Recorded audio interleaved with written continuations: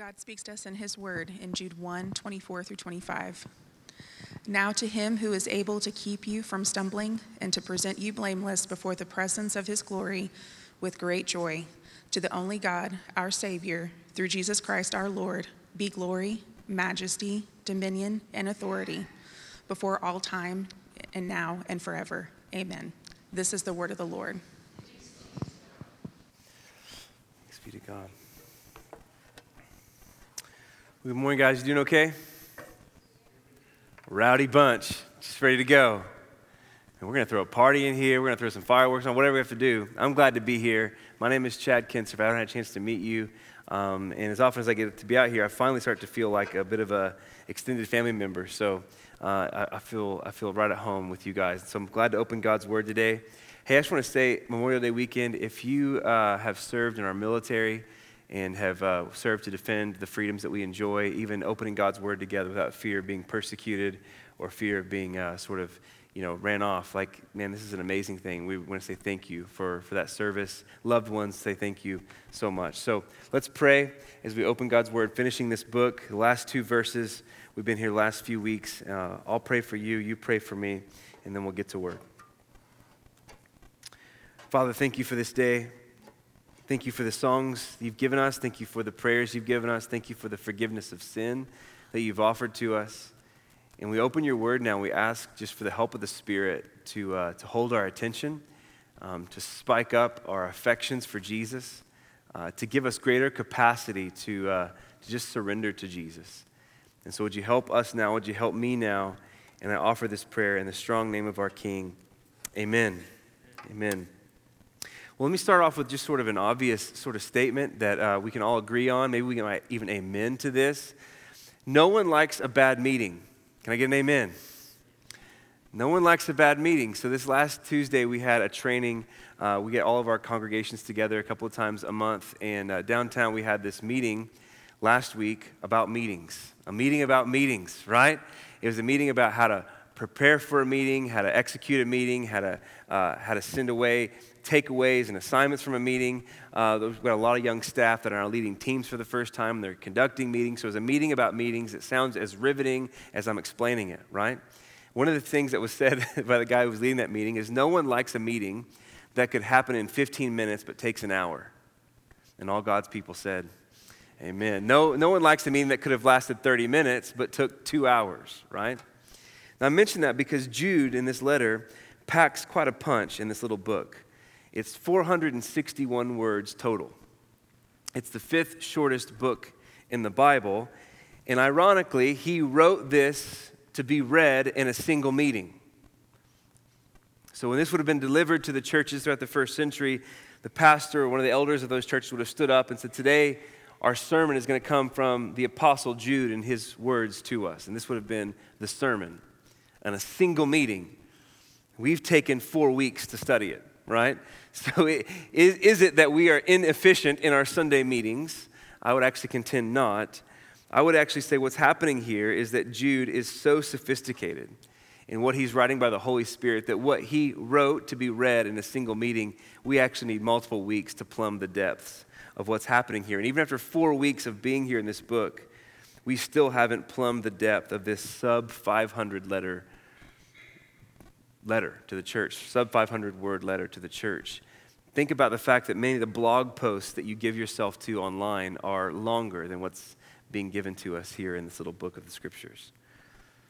And to this point, Jude has varied his tone with which he spoke. So he starts the letter, you might remember, in the first couple of verses, and he says, I want grace and peace and mercy to be multiplied to you. So he has this really tender opening to the book.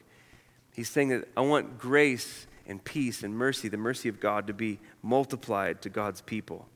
But he quickly moves from there and he starts stating his intentions. He puts his foot on the gas pedal a bit, if you'll go there with me. And he says, I want to contend for the faith. So in verse 3, he says, actually, I'm writing to you because I want to fight for the faith. Contend means fight. I want to fight for fidelity to the faith that God's given his people. I want to fight for clarity on what God has given to his people. I want to fight for submission to Jesus.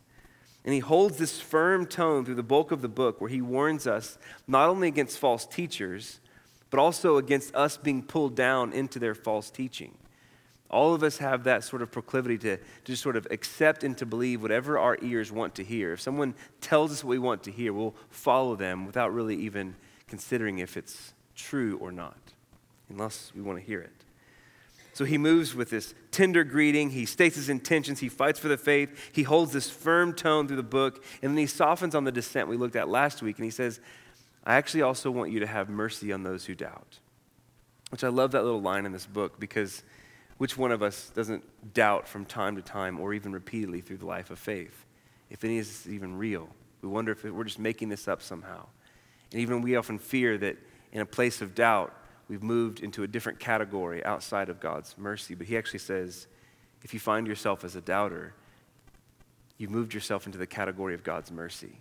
He's not insecure about what you think about him. He's not afraid of you in the midst of doubt. He actually knows how to handle you. He knows how to move toward you, and he puts you in the category of his mercy. And so with all these tones he's spoken through this letter, all of that leads to these last two verses where there's a shout, there's a triumph at the end of this book. If this were a piece of music, if you could imagine that the book of Jude is a piece of music, these final two verses are by definition a crescendo.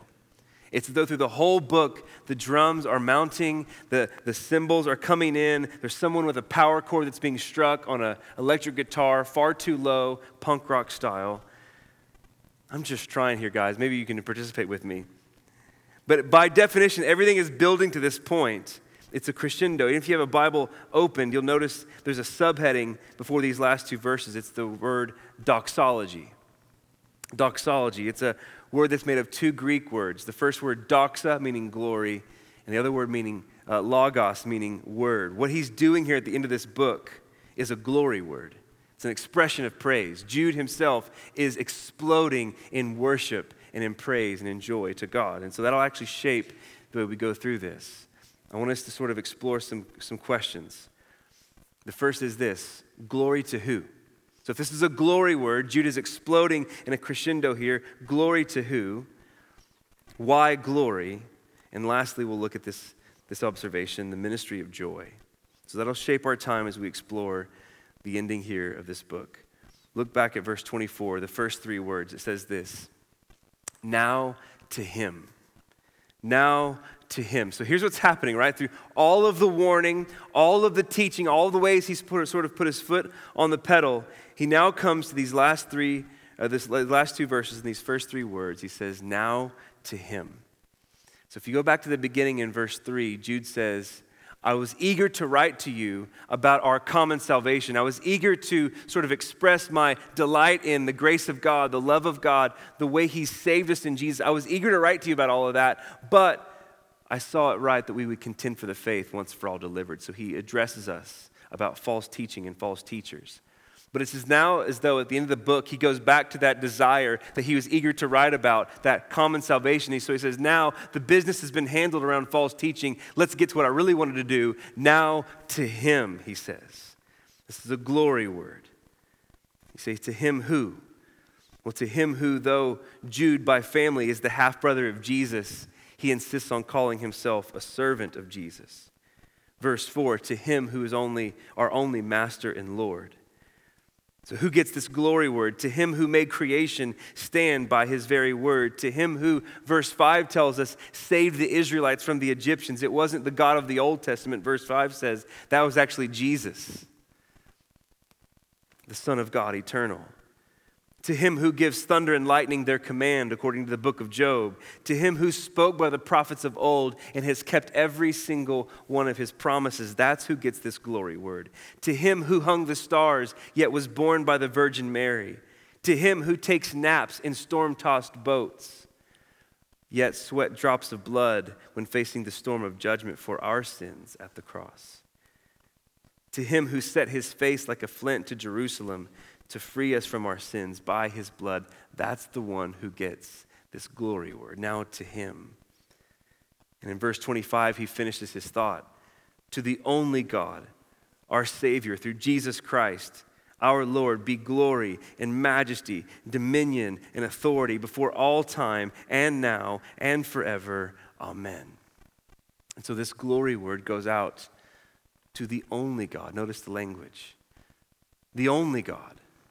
and the only Savior. So the whole point of this book, remember, is to bring us back to the faith once for all given to the saints. This is not then a faith of our own making.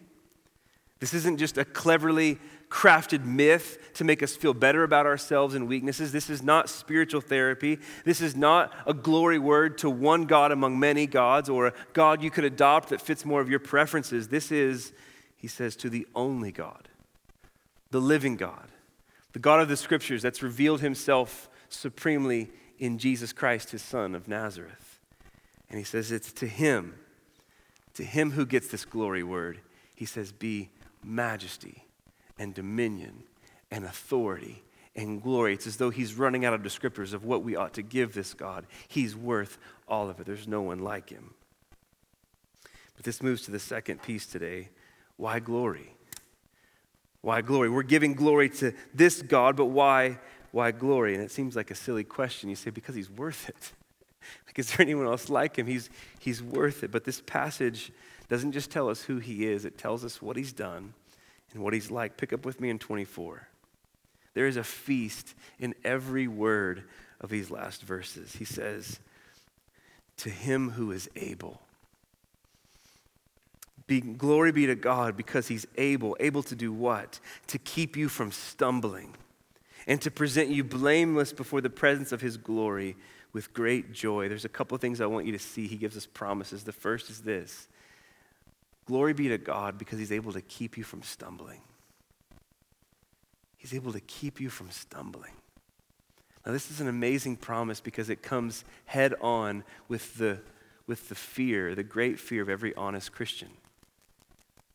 Isn't the great fear of every honest follower of Jesus, will I make it to the end? If you know yourself, if you know your faith, if you know your stumblings, isn't that the honest fear of every Christian?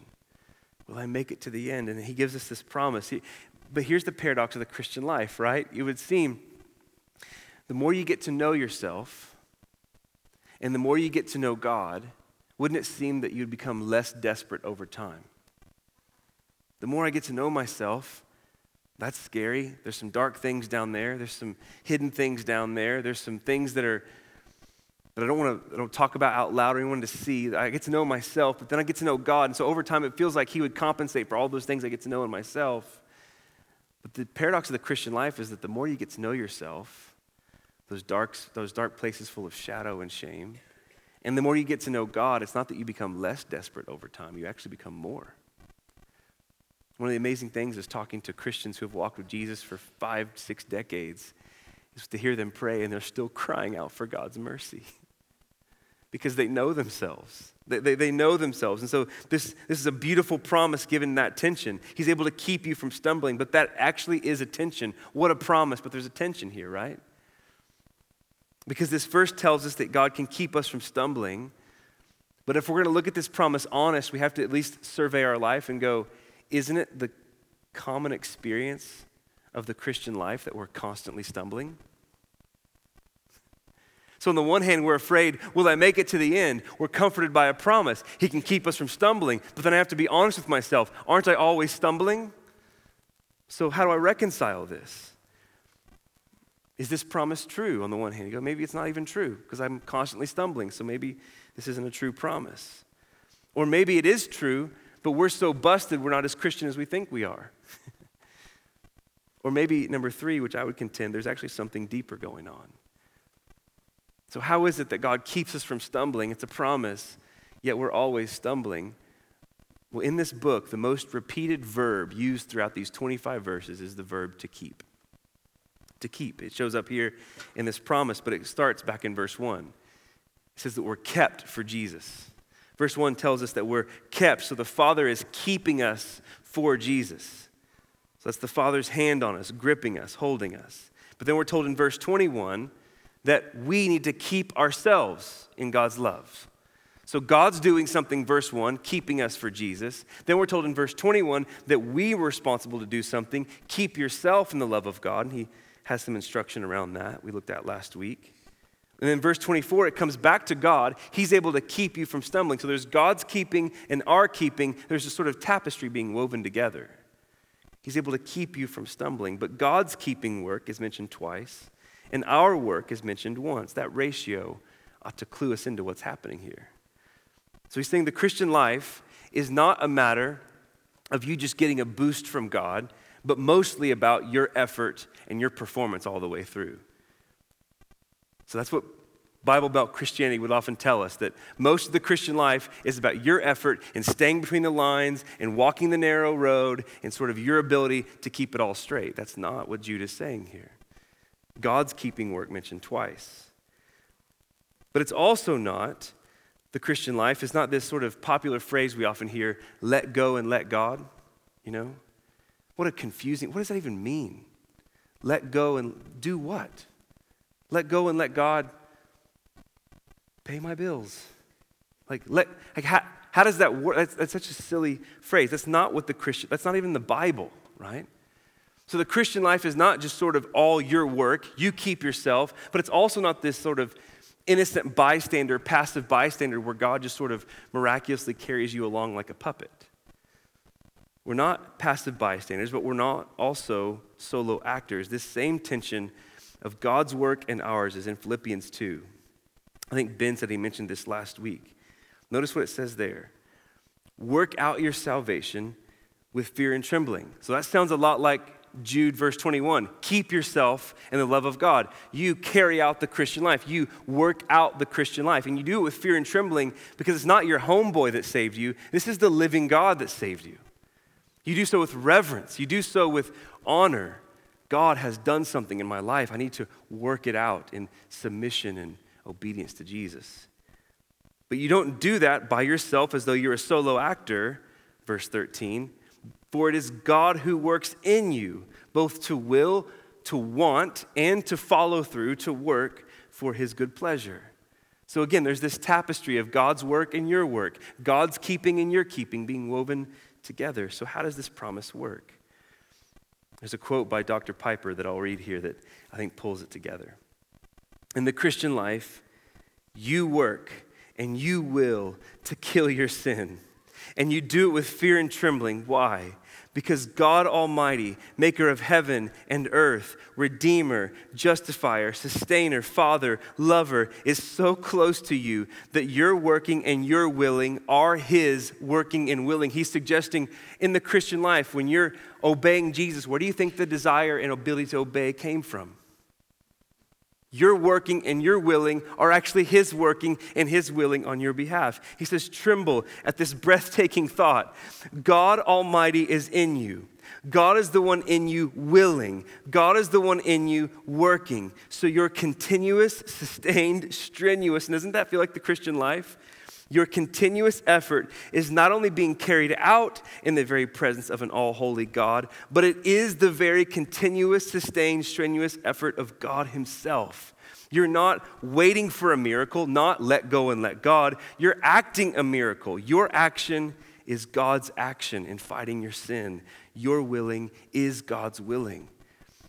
He's able to keep you from stumbling while you keep yourself in the love of God because you're kept by the Father for Jesus Christ. This tapestry of your keeping and God's working together. So this is not a promise that you won't ever stumble, because clearly we do. You do. I do.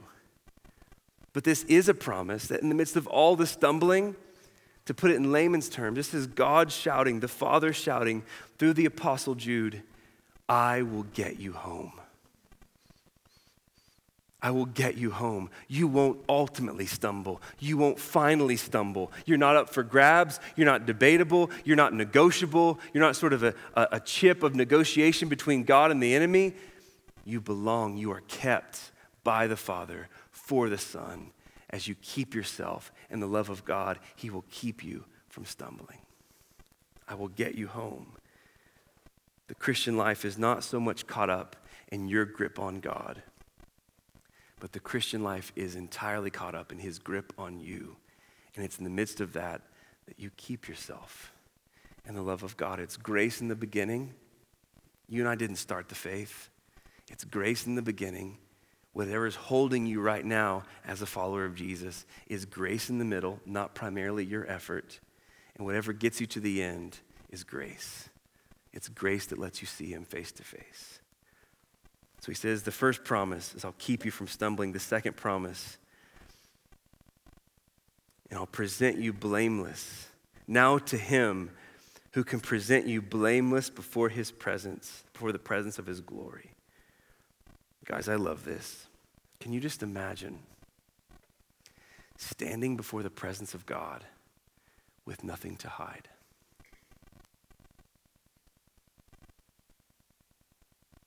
Standing before God with nothing to cover over, nothing to explain,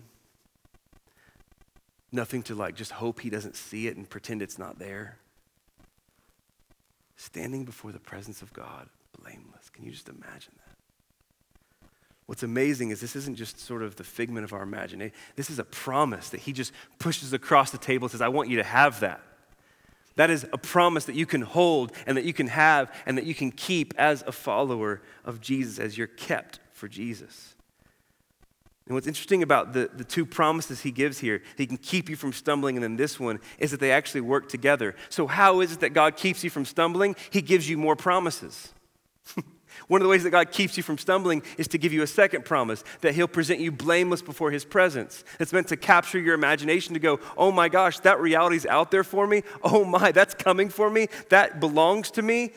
There's something about that promise that hitches you to him, and by being hitched to him, he keeps you from stumbling. You see it. These two promises actually work together. And so there's coming a day, believer, where you don't present yourself before the Father. You're presented. Notice the language of the text. To him who's able to present you. You don't present yourself. You don't state your own case. You don't bring blamelessness before the Father because you don't have that to bring. You're presented blameless. One of the ways this is illustrated comes from, I'll just steal a story from one of my favorite preachers, Alistair Begg. He's a Presbyterian preacher, but he even makes Presbyterian churches come alive with his preaching. It's amazing. He tells a story of the thief on the cross, the one who confessed Christ as Lord. Remember me when you come into your kingdom, right? And so he says, can you imagine the thief? He's dying a convicted criminal. He's dying a criminal's death, sentenced. And he shows up in heaven. And he's sort of just standing there going, what in the world? And an angel comes by and he says, what are you doing here? And he replies, I have no idea. I have no idea what I'm doing here. And he says, well, how did you get here? And he replies and he says, I have no idea how I got here. And the angel starts to look a bit confused, like, give some sort of answer for yourself, you know? I mean, this guy, he's never attended a Bible study. He was never baptized. He didn't know anything about being a member of a church. He didn't know anything about the high doctrines of justification by faith or the doctrine of Scripture or anything else. So the angel says, well, why should we let you in? And he says, I have no idea.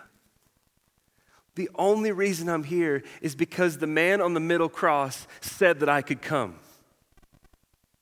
That's the only reason I'm here. The man on the middle cross said that I could come. If there's any answer to any of those questions, why are you here? How did you get here? Why should we let you in? If there's any answer that starts with I had faith, or I did this, or I was good, it's an insufficient answer because those things don't present you blameless before the Father. There's only one who presents you that way. It's not just that his work covers your sin, it's that his work is so covering that it presents you blameless before the Father. The man on the middle cross said that I could come. And so he gives these promises. This is a glory word. Like, this is Jude freaking out on the glory of God, the grace of God, the love of God. Oh my gosh, this has really come to us. He's able to keep me from stumbling and present me before his presence blameless. But there's the final move today, the ministry of joy. Because we've got to ask a question. This is God's work, right? He's the keeper. He's the one who presents us. He's the one who sent his son to make it able that we're blameless. So how does God show up for work? Like, what's the demeanor of God? Have you ever thought about that?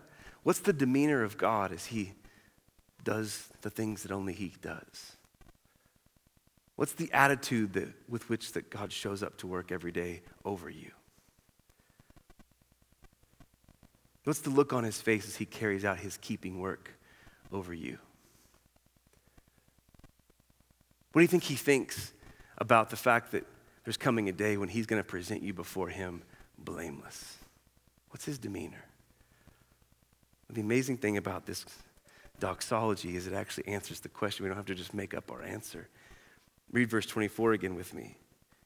Now to him who's able to keep you from stumbling and to present you blameless before the presence of his glory, the last three words, with great joy. What in the world? What in the world?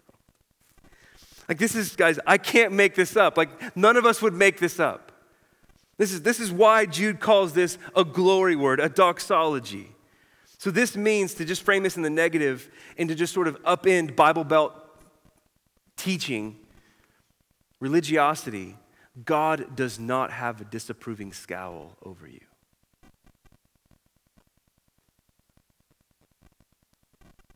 He doesn't. God's not looking, he doesn't have his arms folded over you. When are they going to figure it out? When are they finally going to get their act together? Wherever that vision or imagination of God came from is not the Bible. It's not authoritative. With great joy. He doesn't have a disapproving scowl. He doesn't have his arms folded. He's not obligated toward you. The way God carries out his keeping work and his presenting work for you with great joy, which means he's not like, well, I'm obligated to this one because I made this whole deal. If they believe in my son, that I would save them, and I guess I got to save this when they confessed my son after all. As though it's an obligation of a transaction business deal. He's not obligated. He's not inconvenienced over you. With great joy means God does not see you as an inconvenience. I just have to hear this for myself, right? Like, you're not an inconvenience to God. The sin that is still eating you up, the sin that you feel like you should have moved past by now, the ways that you're still stumbling that you wish you weren't. I know he says he can keep me from stumbling, but I'm still stumbling with that promise. You're not an inconvenience to God. Maybe just to do this one more, because there's so much here just to work down inside of us. He doesn't second guess you. There's not a moment where the Father has ever had a second thought about you of, I wish I hadn't committed myself to that one. With great joy. With great joy, he keeps you. With great joy, he shouts, I'll get you home. With great joy, he offers the work of his son to you that he might present you blameless before him. With great joy. With great joy. I'm not making this up. This is in this text, but it's other places in Scripture. Zephaniah 3:17. The Lord your God is in your midst. He's a mighty one who doesn't just have the ability to save, but who will save. He will rejoice. Notice the language. He will rejoice over you with gladness. That is the disposition of the Father. He will quiet you by his love. Notice this last piece. He will exult over you with loud singing. That's the attitude of the Father when he shows up to work over you. He's not begrudgingly engaging your life, exulting over you with loud singing, rejoicing over you with gladness. Psalm 32, verse 7, David prays, God, you are a hiding place for me. You preserve me from trouble. This is a fascinating line. You surround me with shouts of deliverance. And then it has the whole Selah in the Psalms. Like, you need to pause after that one. That's amazing. The Father surrounds his people with shouts of deliverance. You're free. You're free in my love. You're free with my spirit indwelling you. You're free with the work of my Son covering you. You're free in my promises that now belong to you. You're free with my people who surround you as a new family. You're free in the songs that I give my church to sing. You're free. Sin, shame, the devil, his accusations against you will not stand. There's shouts of deliverance coming from the Father that surround his people. Too often we live with our ears tuned to something else. But I'm not making this up. How does God carry out his keeping work or his presenting work? With great joy. And so Jude ends this letter because this is the vision of the Christian life that he wants us to have. He says, hey guys, there's dangers in false teachers who will nuance the truth. There's dangers in people who will just give a skewed reference or a skewed insight here or there, and they'll sound really smart, but don't be swayed. This is the faith once for all given to the saints. Don't be pulled down by false teaching. Don't chase them. Hey, you measure it against God's holy word, because there's nothing better than this. To him who's able to keep you from falling and to present you before his presence, blameless, with great joy. This vision will keep you running your race.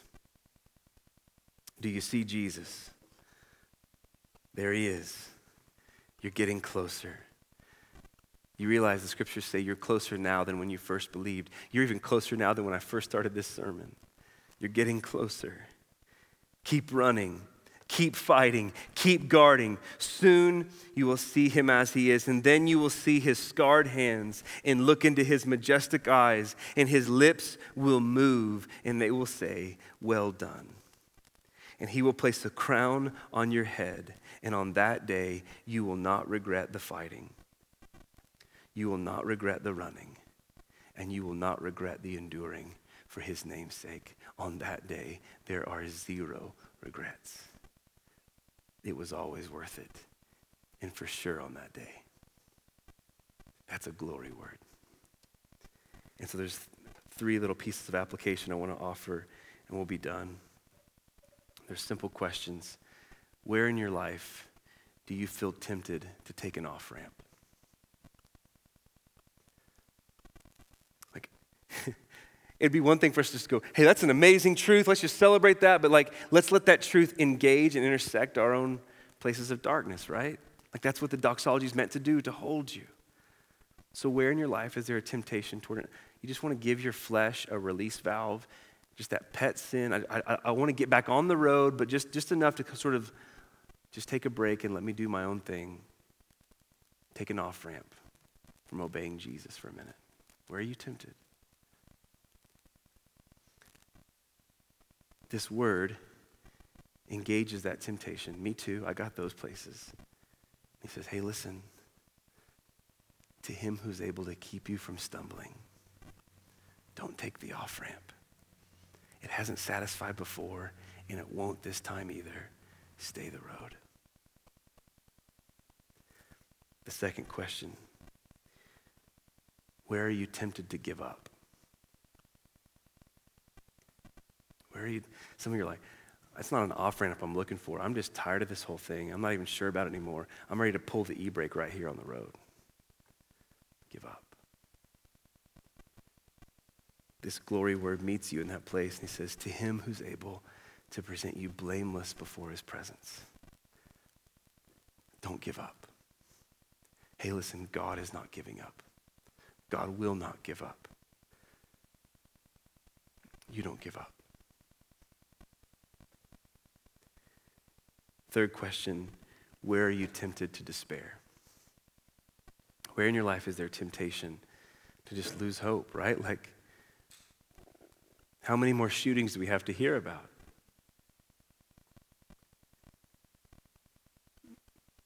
You're tempted to is hope even worth hanging on to anymore? Where are you tempted? Hey, in the midst of all of the things we see across our country and the globe, God is on his throne. He's not confused, and every injustice will be turned to right, and on the great day, he will be seen as a wise and good judge, and that none of those things happened outside of his ability to rule with peace and justice. And so we're tempted to despair. But there's the scripture that tells us that he does his work over you, over me, in bringing many to repentance with great joy. Stay the road. Stay the road. Weep with those who weep. Rejoice with those who rejoice, but stay the road. Let's pray together. Father, thank you so much for these scriptures. Thank you for these words that teach us of your character, your work. Thank you for these scriptures that engage us in these places of temptation to quit or to off-ramp. Father, would you